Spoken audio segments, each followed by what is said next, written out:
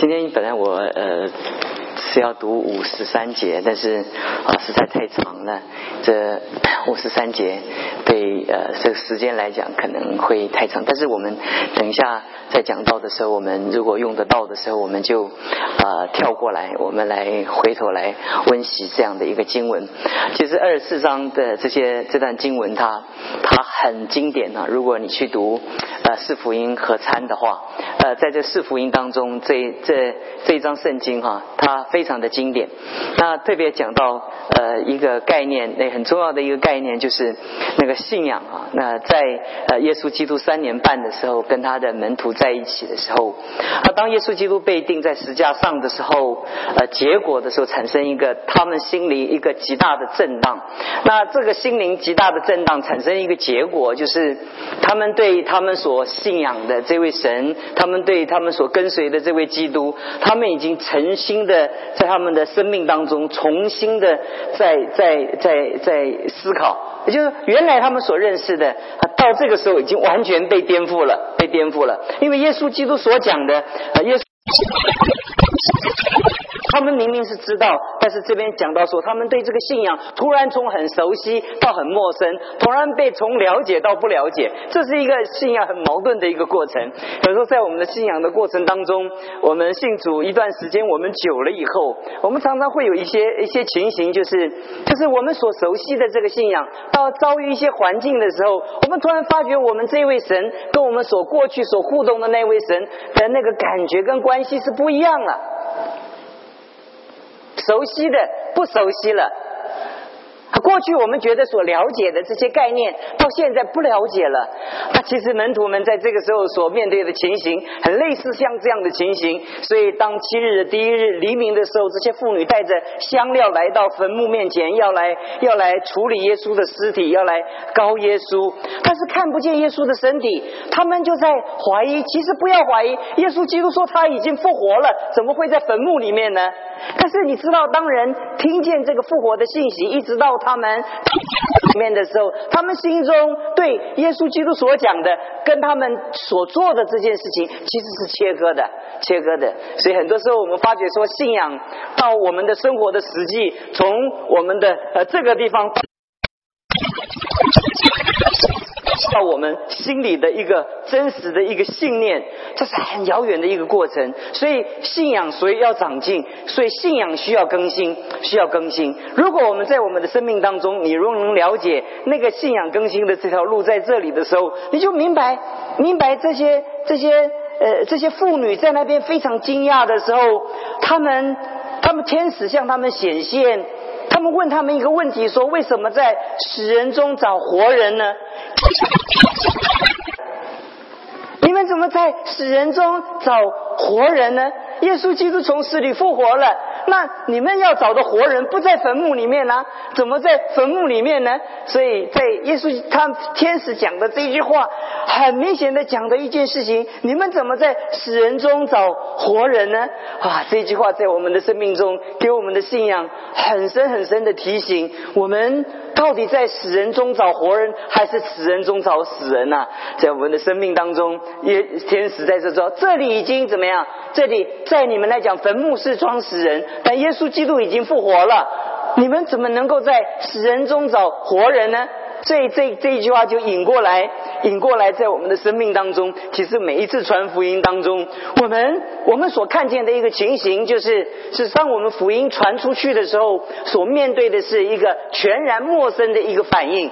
当我们传福音的过程中，就是在死人中怎么样找活人，我们发觉主在这些人当中，主会给我们一些我们所预备让我们所得着的灵魂。所以天使不经意的这些对话，一个带下来一个很重要的一个在我们生命中的一个概念。其实这不是我今天要讲的信息的一个主题，我要讲的信息的一个主题就是到了11节的时候，他们听见这个话，他们这些妇人这些妇女们回到使徒们那里跟他们讲这些话的时候，11节讲到说他们听了这些话，他们以为是胡言，他就不相信。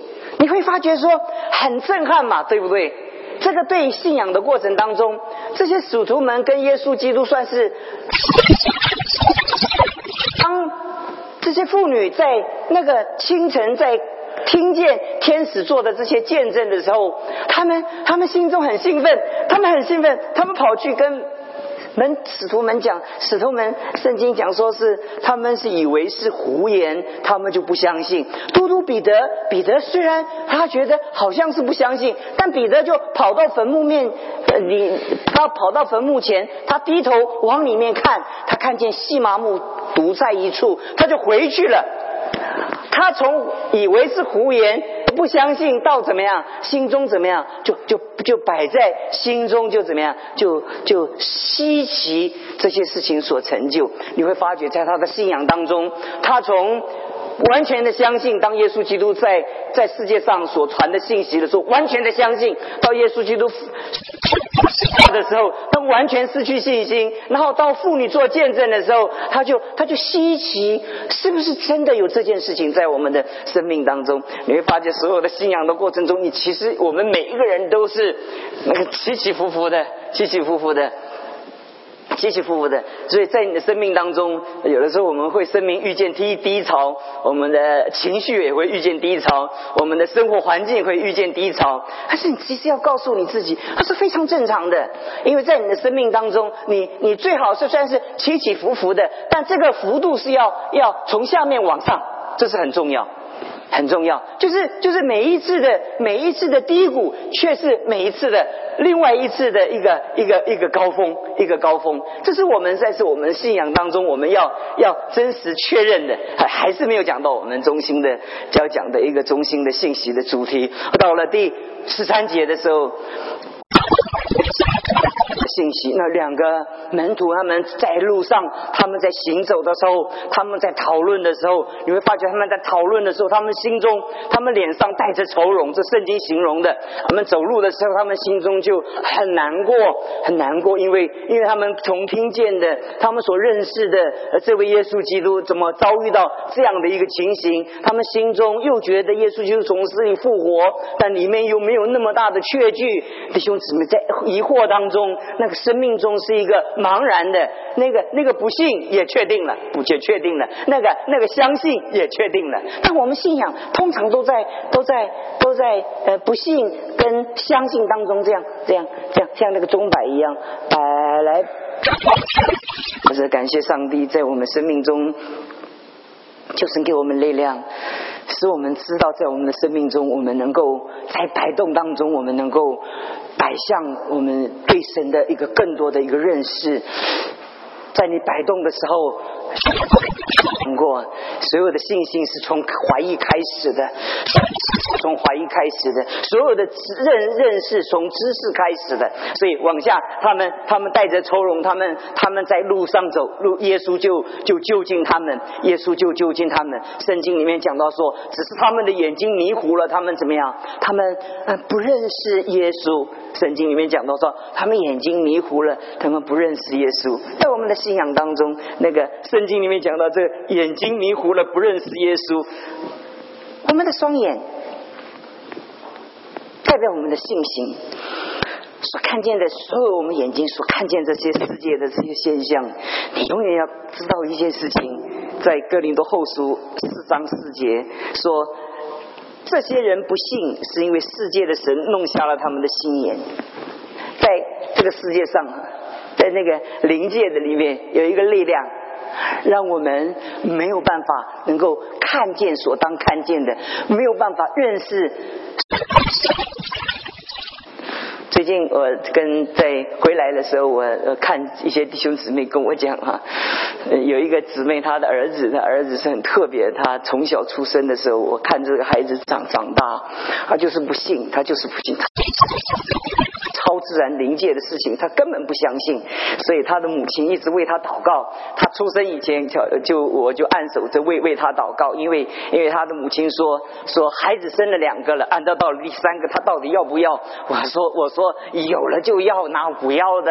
那所以他来到我的办公室，我就说要啊。所以我对这个孩子印象很深刻啊，因为这个孩子他母亲问我说到底要不要？我说要，有了就要啊，有什么不要的？后来我就祷告，这孩开始长大的过程中是非常的困难，因为他的个性非常的特别，他是什么完全都不相信，完全都不相信。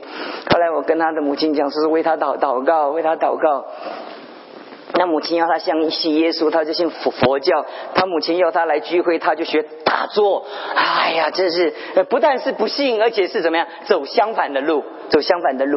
有一次他随着他的姐姐来到纽约，在这个半年前来到纽约，想上一些英文课，能够想帮助他在前面的道路想更好。他就在纽约认识了一个喇嘛西藏的高僧，他就学了藏文。他有一个语言的天才，因为他们父亲就是教语言的，所以他的语言有个本能的那个天赋，很快他的藏文就怎么样，就读得很熟了。那个藏完呢，藏经也读了啊。他的住在他姐姐那里的时候，他就在那边打坐修炼呢。有一天他以为打坐修炼，就突然在打坐修炼的时候，他看见灵界的事情，他吓死了。你知道为什么要信啊？他就从那一天开始他信了。他以前怎么样，灵魂的事情是太遥远了，看不见了。他亲自看见，他的眼睛看见了。回来的时候母亲很惊讶，他信了。然后在信仰的过程中一路带他看见他里面知道这永生跟永死事情。所以当我们在读这段圣经的时候，哥林多后书4章4节，为什么不信？因为这世界的神弄瞎了心眼，不叫基督荣耀的福音照着他。在我们的有一首诗歌，打开我们双眼。是我主日讲道也跟弟兄姊妹讲嘛，我们这些在世界上的人，我们以为看见了，是没有看见。那这个世界上那个没有看见的，他祷告，结果看见了。那许多法利赛人眼睛是看见了，到最后耶稣说你们是瞎子，他们很生气啊。耶稣说为审判来到这个世界，就那个可以看见的怎么样看不见，叫那个看不见的可以怎么样看见。在我们这段圣经里面讲到，这是一个征战，好像那个信心的过程中是一场征战。我这样的例子最近发生在我的服事的经验中，太真实了。我上一次跟弟兄姊妹也在这里分享过见证，类似像这样的见证。还有一个弟兄，他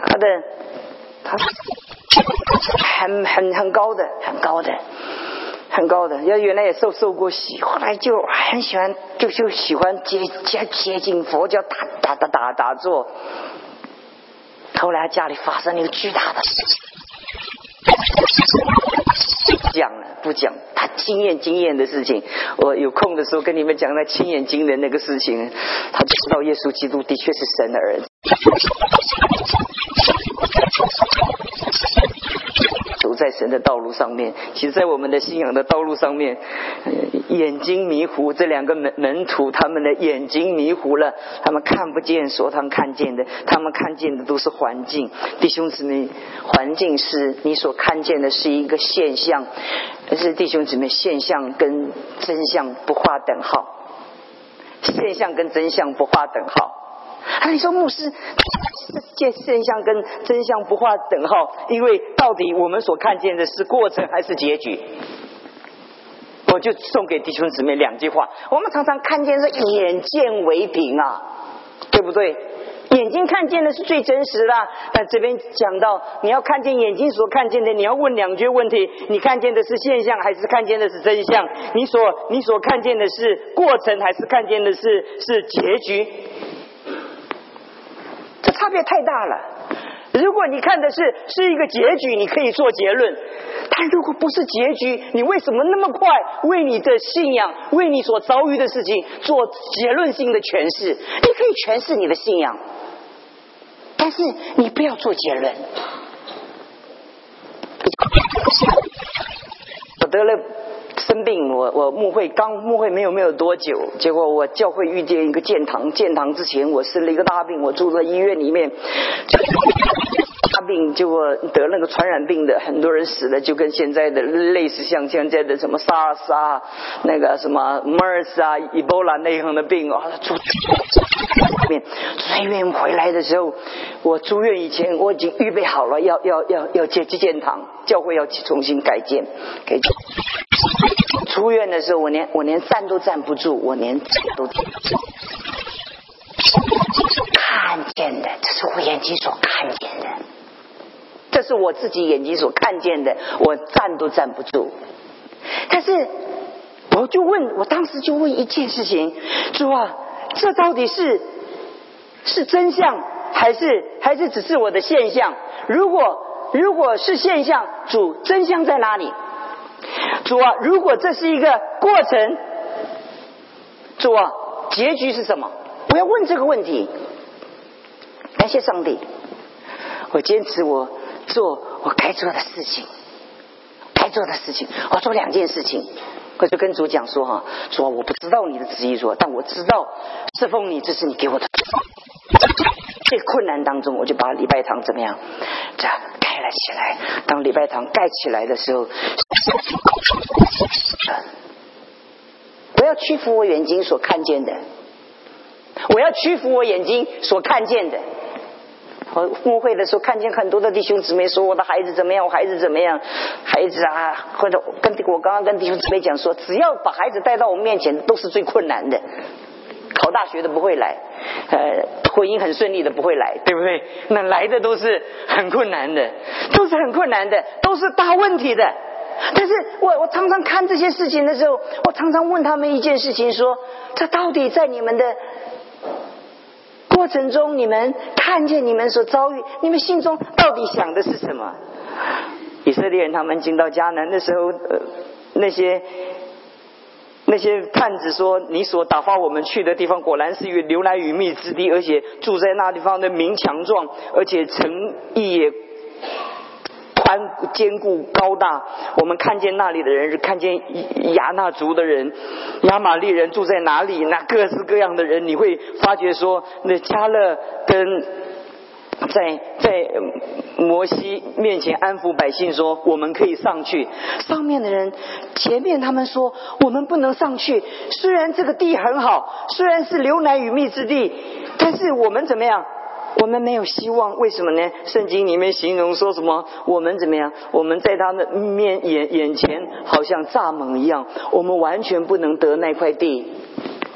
那个现象是那个城很高大，那个现象是那个民很强壮，那个现象是我们是进攻，而我们是身材矮小，这全部都是你所看见的现象。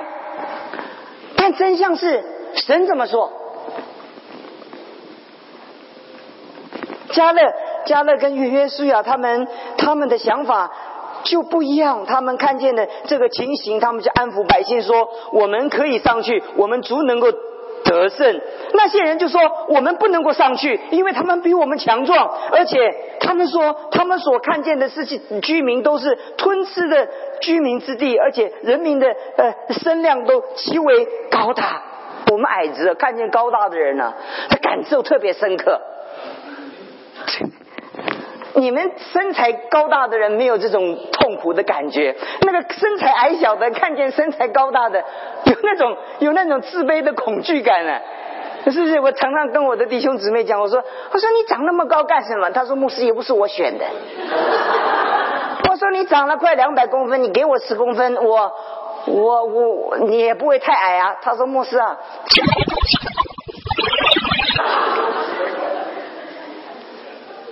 他说牧师啊，我来了教会20年，你每一次都问我这个问题。他说必定你的心灵受到很大的创伤。我说对，的确矮的人哈，真是遇见很大的那个创伤。礼拜三中午你来参加亲子聚会，我来告诉你什么样创伤会影响我们的婚姻啊。我来跟你讲那个原生家庭的创伤，不讲这个，我们接着讲个他们后来他们吵完了以后，全会众大哭啊，百夜那夜大哭啊，他们说巴不得我们死在旷野。那种负面，那种眼睛所看见的占据他们的眼睛，让让他们眼睛完全失去对未来的一种盼望。感谢上帝，在当中有人站出来，约书亚跟迦勒站出来，他们说那是极美之地，耶和华喜悦我们，将我们领进去。 This is a promised land. This is a promised land. 是应许之地。常常在我们的生命当中，我们所渴望的、所看见的一件事情，什么是应许之地？把这样的信息带给弟兄姊妹，那个眼睛迷糊好可惜，因为在我们的生命中，我们惧怕，我们迷糊。我们哥林多后书4章18节，我们不是顾念所见的，乃是顾念所不见的，因为所见的是暂时的，所不见的是永远的。信就是所望之事的实底，是未见之事的确据。这个确据是从神的话而来的，这就是信仰。很多人不明白，信就是所望之事的实底，是未见之事的确据。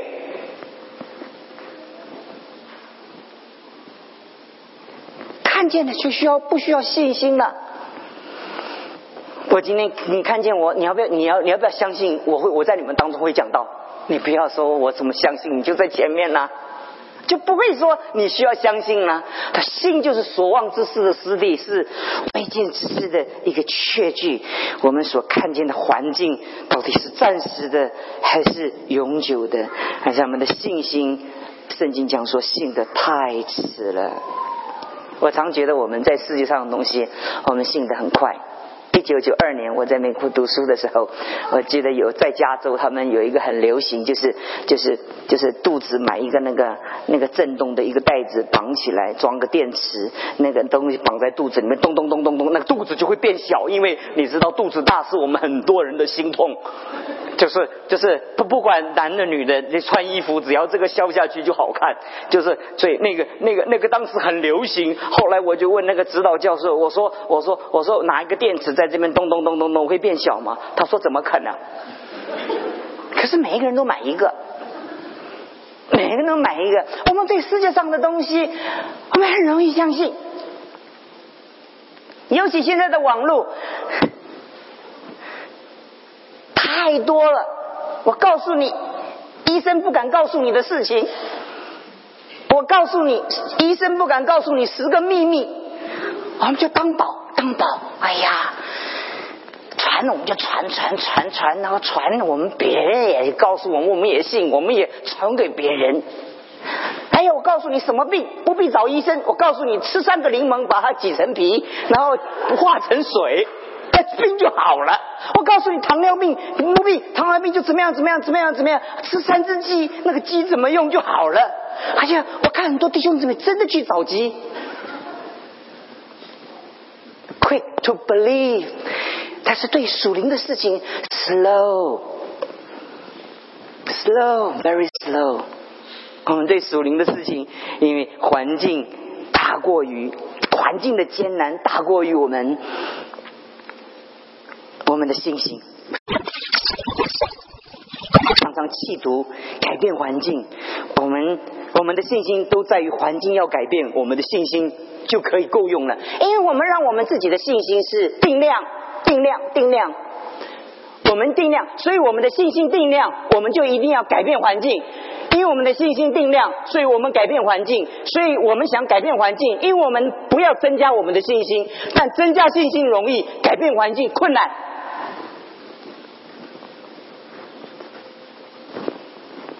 但增加改变环境很不容易，可是增加信心就是增加我们对神的认识，比较容易，我们走更远的路。我们很多人，包括我们走路走远了，辛苦了。我们这样，遇到了遭遇，我们想改变的生活环境，环境能改变，我这个就克服了。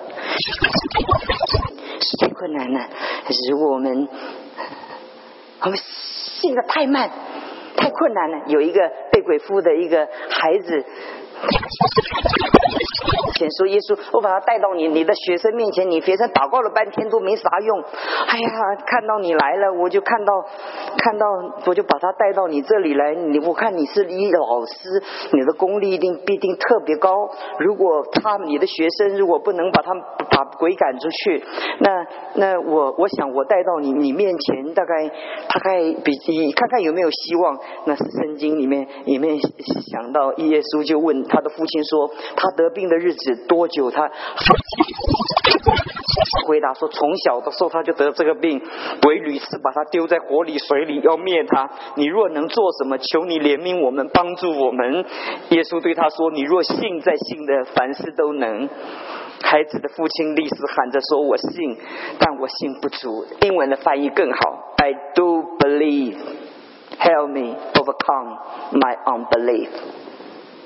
这英文翻译更好。我的信，我愿意相信，我愿意相信， I do believe, help me overcome my unbelief。 我信，但我信不足，信心慢不够。我们的祷告应该不是为着单单环境来祷告，而是为着我们的心来祷告。这是我刚刚跟弟兄姊妹讲的，克服我们的经济，我们的遭遇各方面，同时都积压过来的时候，你知道我们的整个心灵崩溃的一个状态。你要跟神祷告， I don't believe, help me overcome my unbelief。 我信，但我信不足，求主帮助。所以以弗所书告诉我们说，求我们的主耶稣基督的神，荣耀的父，将那赐人智慧跟启示的灵赏给你们，使你们真知道他。聆听我们的祷告，照明你们心中的眼睛，使你们知道他的恩召有何等的指望，他在圣徒中所得的基业有并知道他向我们所信的人所显的能力何等的浩大。所以当你生命遇见各样困难的时候，这段圣经就讲到，遇见这么多困难的时候，我们的那种反应，那种对环境的那种态度，就决定我们的信仰的深度。在此时此刻，求主赐恩给我们，耶稣基督怎么样的治疗，怎么样的来医治他们的信仰呢？耶稣与他们同行，跟耶稣走了个半天，他们也不知道耶稣在边儿。耶稣很有耐心，我在读圣经的时候看见这里的时候，你会发觉说耶稣与他们同行，耶稣就亲自就近他们，耶稣与他们同行，他们没有能力就近耶稣，但耶稣就近他们，耶稣怎么样与他们同行。阿摩司书讲说，同心就能同行。他为什么跟他们同行？耶稣进入他们的心里面，耶稣没有责备，耶稣没有责备。如果我是耶稣的话，我先来给他们上个3天的培训的治疗课程，我弄了3年半，所获让我极度失望，对不对？耶稣没有，耶稣很有耐心，耶稣有耐心，耶稣就近他们，与他们同行。耶稣先同他们的心。当一个忧伤的人，当一个绝望的人，不要再责备他了吧。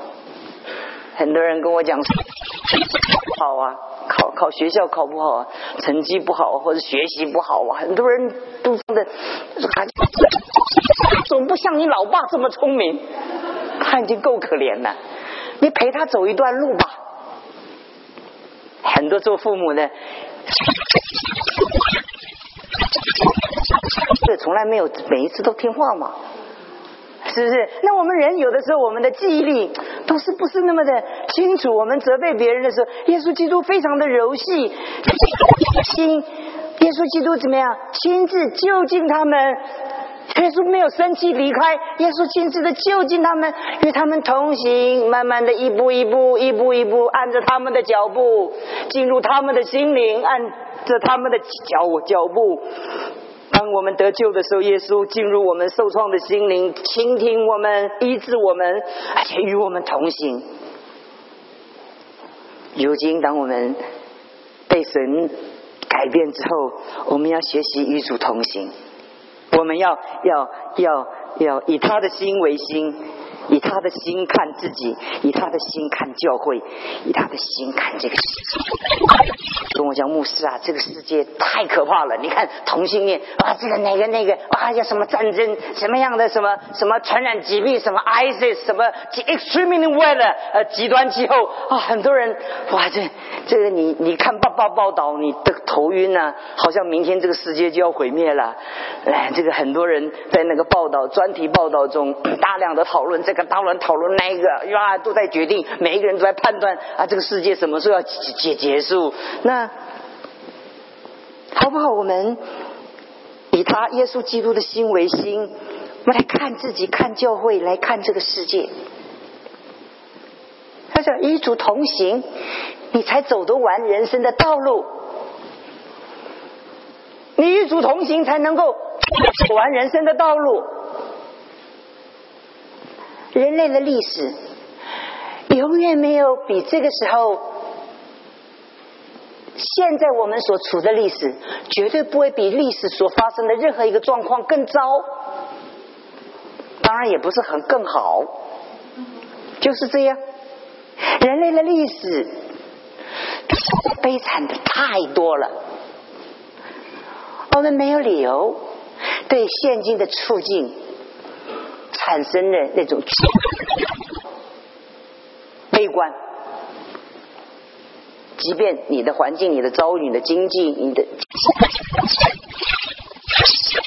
都是前所未有的艰难，但弟兄姊妹，你记忆力不好，每一个人都是他永远唯一的记忆，这是人的特质。当他受苦的时候，他就觉得他此时此刻在他一生中最苦的就是现在，所以他活不下去。但是其实不是，以前有很多时候，更多之后很苦的，但忘掉了。人的记忆怎么样？非常的短暂的当下，所以很多人就说我活不了，牧师啊，我活不了了。我说为什么活不了了？可是我人生，我说那么苦。我说真的吗？他说也对，他说也对。有没有比现在日子更糟糕？很多人对这个世界太乐观，觉得这个世界没有问题，永远会向着最好的地方来走。这是无可救药的乐观，有的人，但有的人是无可救药的悲观。但我们神的儿女是与主同行的时候，我们以主的眼光来看这个世界。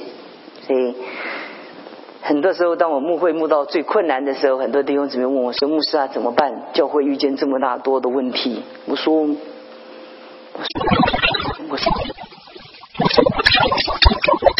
怎么样的带领教会继续的往前。很多时候当我们在人生，很多弟兄姊妹来问我困难的事，我觉得我跟他说慢慢来，在你的信仰当中学习以主的眼光来看这个世界，没什么急的，以主的眼光来看这个世界。然后圣经里面讲的说，如果我们以主的眼光看世界，你会发觉说摩西耶稣基督就用神的道，摩西跟众先知的话，凡经上所指着自己的话都给他们讲解明白了。为什么我们要教导弟兄？大多数的基督徒很喜欢走那个信仰的捷径，就是我平常不怎么追求，也不怎么读圣经，遇见困难的牧师你为我祷告。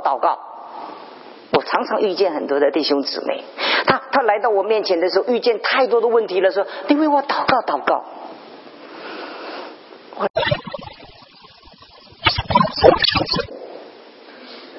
急诊不是一个好，急诊大多数不是遇见最好的医生。你需要门诊，你需要约时间，你需要一步一步的来。所以很多人很喜欢参加一个聚会，那个圣灵临到我们的时候，就扑倒在地上，或者流泪，或者吐啊，或者会产生那种经验。他站起来的时候，他以为他的生命的历程就解决了。不要把信仰耶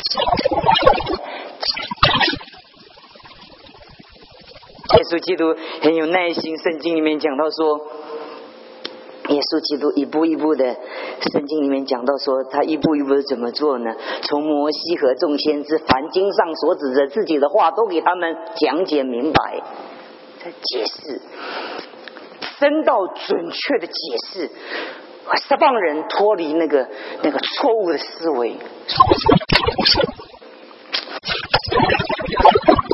为什么？因为久不久眼睛就看不见该看见的，新鲜的很快的变老旧，就不断需要被更新。所以耶稣基督就用真理的道给他们讲明了。我就跟弟兄姊妹讲说，真正信仰的路就是一步一步一脚印，就是你做学问都不知道不踏实不行。你做一个医生的养成，你那个1年2年吗？就可以出来做医生了吗？一年要实习几年，那弄得我们头都昏了。越重要的工作，他养成的过程中就越艰难。你觉得这世界上像做医生这样的事情，要信仰在你生命中关乎你灵魂的，你不需要花时间，你岂不是痴人说梦？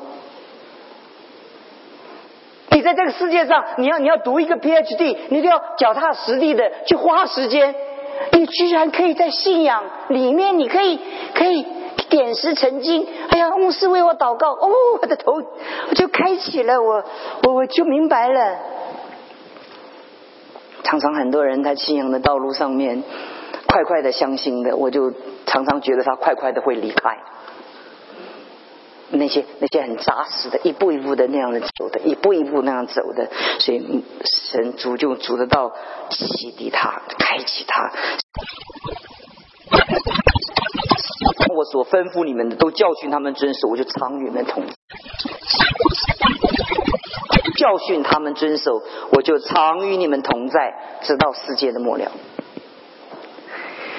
主要与我们同在，主要赐福我们。凡我所教育提醒你们的，我所的都教训他们怎么样？教育何等浩大的工程！我们从孩子的养成的过程中，就我们整个人生，我们都在被教育的过程。所以我常跟弟兄姊妹说，不是被教育就是教育。如果你觉得你够了，你真的是不够。Jobs 不是讲过吗？我常常觉得对知识对真理的那个干渴，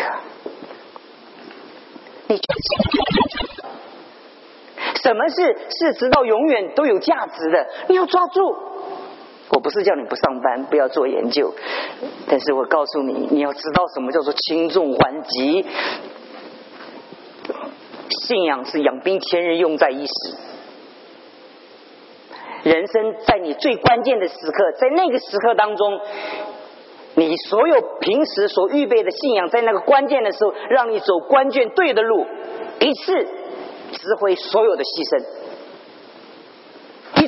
一次，你一次正确的抉择，值回你所有在信仰上付出的代价。很多人不知道，很多人这375这1、2、3这样随便的对信仰的马马虎虎啊，7折8扣，遇到一个恋爱就活不下去，就跳楼了。我看见太多了，很多人在灵魂上没有装备孩子，在那个信仰上对真理的认知，所以很多的孩子他一个恋爱就跨不过了，一个事业的打击就跨不过了。所以信仰你看似不重要，每一个礼拜做礼拜，养兵千日，用在一时。世界上的事情，一件事就让你输透透。可是我们有信仰，我们在我们的生命当中，我们一次一次的迎接生命的一个挑战。到我们第3段讲到，他们的眼睛就明亮了，他就认识耶稣，眼睛明亮。每一次的信仰就是那个眼睛明亮，他对神的认识不一样了。他里面我要请陈恩让我读一段我不喜欢的经，非常经典，你懂这一节经文传道书你就懂了。我们请陈帮我读传道书7章25节。传道书7章25节，我转念一心要知道，要考察，要寻求智慧和万事的理由，又要知道邪恶为愚昧，愚昧为狂妄。传道书一直在讲一个问题，在日光之下有许多人生的一种未知的一种不知的一种困惑跟不白不明白的一些现象。日光之下日光之上有很多让我们人生打不开的一个概念。好人结局让我们是在我们心中不知道怎么去。圣经里面讲的说我转念，里面讲这个词这个转念这个 turn my mind to understand， 人在他生命中，他被困住的思想中，他要用神的道来往上转，那个撒旦就把你的思想往下拉。我跟弟兄姊妹讲，那个神的道，神的启示就让我们往上转，那撒旦就让我们往下拉。本来很有希望，被他一拉得很低沉，本来是很欢乐，被他一拉得很绝望。但神的儿女不是我转念，所以传道书有5次讲到我转念。在我面对世上许多让我们绝望失望的事情的时候，我转念。5月我在中国，我在培训的时候，那个地方我曾经去过，后来把原来的教堂拆掉，盖一个1000个人的大教堂。哇，那是了不得的大工程，知道吗？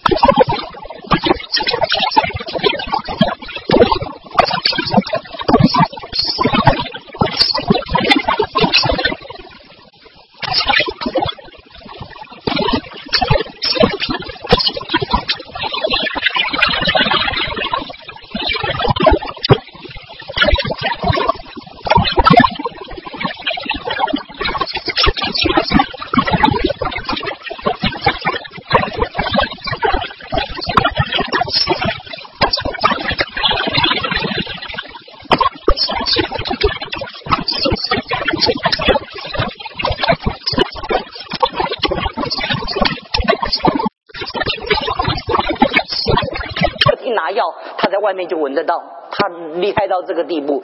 尤其是我们那种狗，它那个鼻子敏感到一个地步，你在屋子里客厅要拿药，它在门口就吃药了，那个鼻子多敏感。最后就发觉它一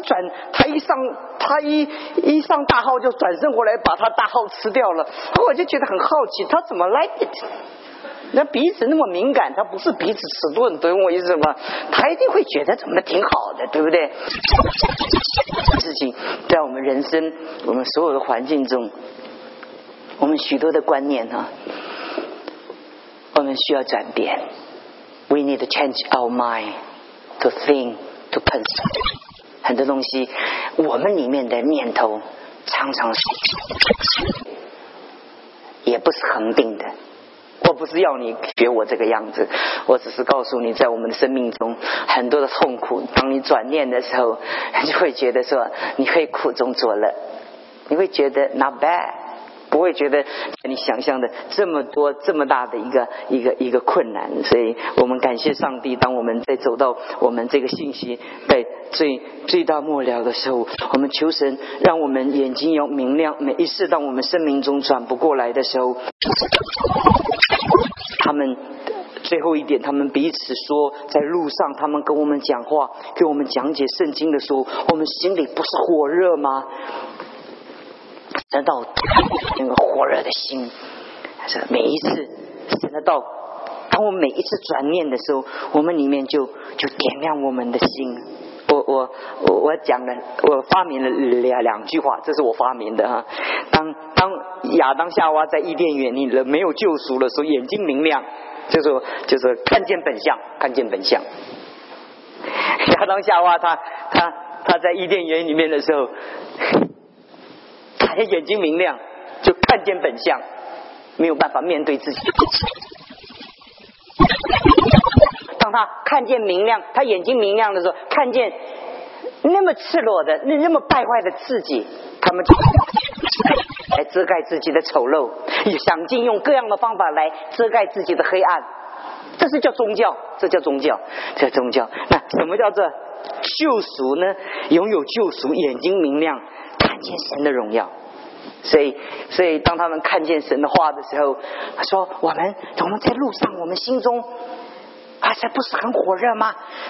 他跟我们在一块儿的时候，哇，讲解圣经的时候，为什么每一次讲解圣经的时候，我们心里是如此的火热？我跟弟兄讲，当你的生命，你生命的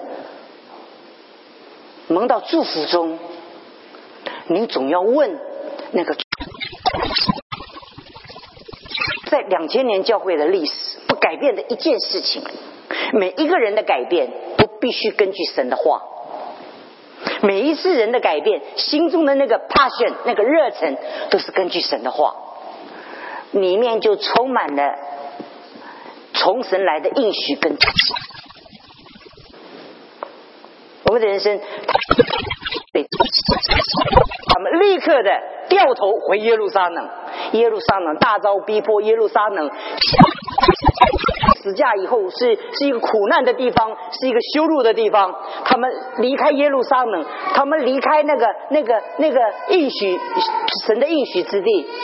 可是感谢上帝，当上帝的救恩临到他们的时候，感谢上帝，他们的心怎么样？他们圣经讲，他们就回到耶路撒冷。这是我今天信息。当你的信仰被神更新的时候，你就重新的回去来面对你生命中。你们要经历你们的生命中的信仰，太宝贵了。你生命中遇见这么的困难，当神的话在你里面燃烧起的时候，就重新起对神对真生命的那种渴望。我跟弟兄姊妹讲说，他说我看见很多绝望中的人，我看见很多那种来到教会来追求真理的人，看见他们因为神的话，他们心中得到怎么样完全的释放，完全的在他的生命当中那个灵魂里面彻底的一个改变。感谢上帝，剩5分钟，终于努力奋斗，在12点讲完，这是我的努力的目标。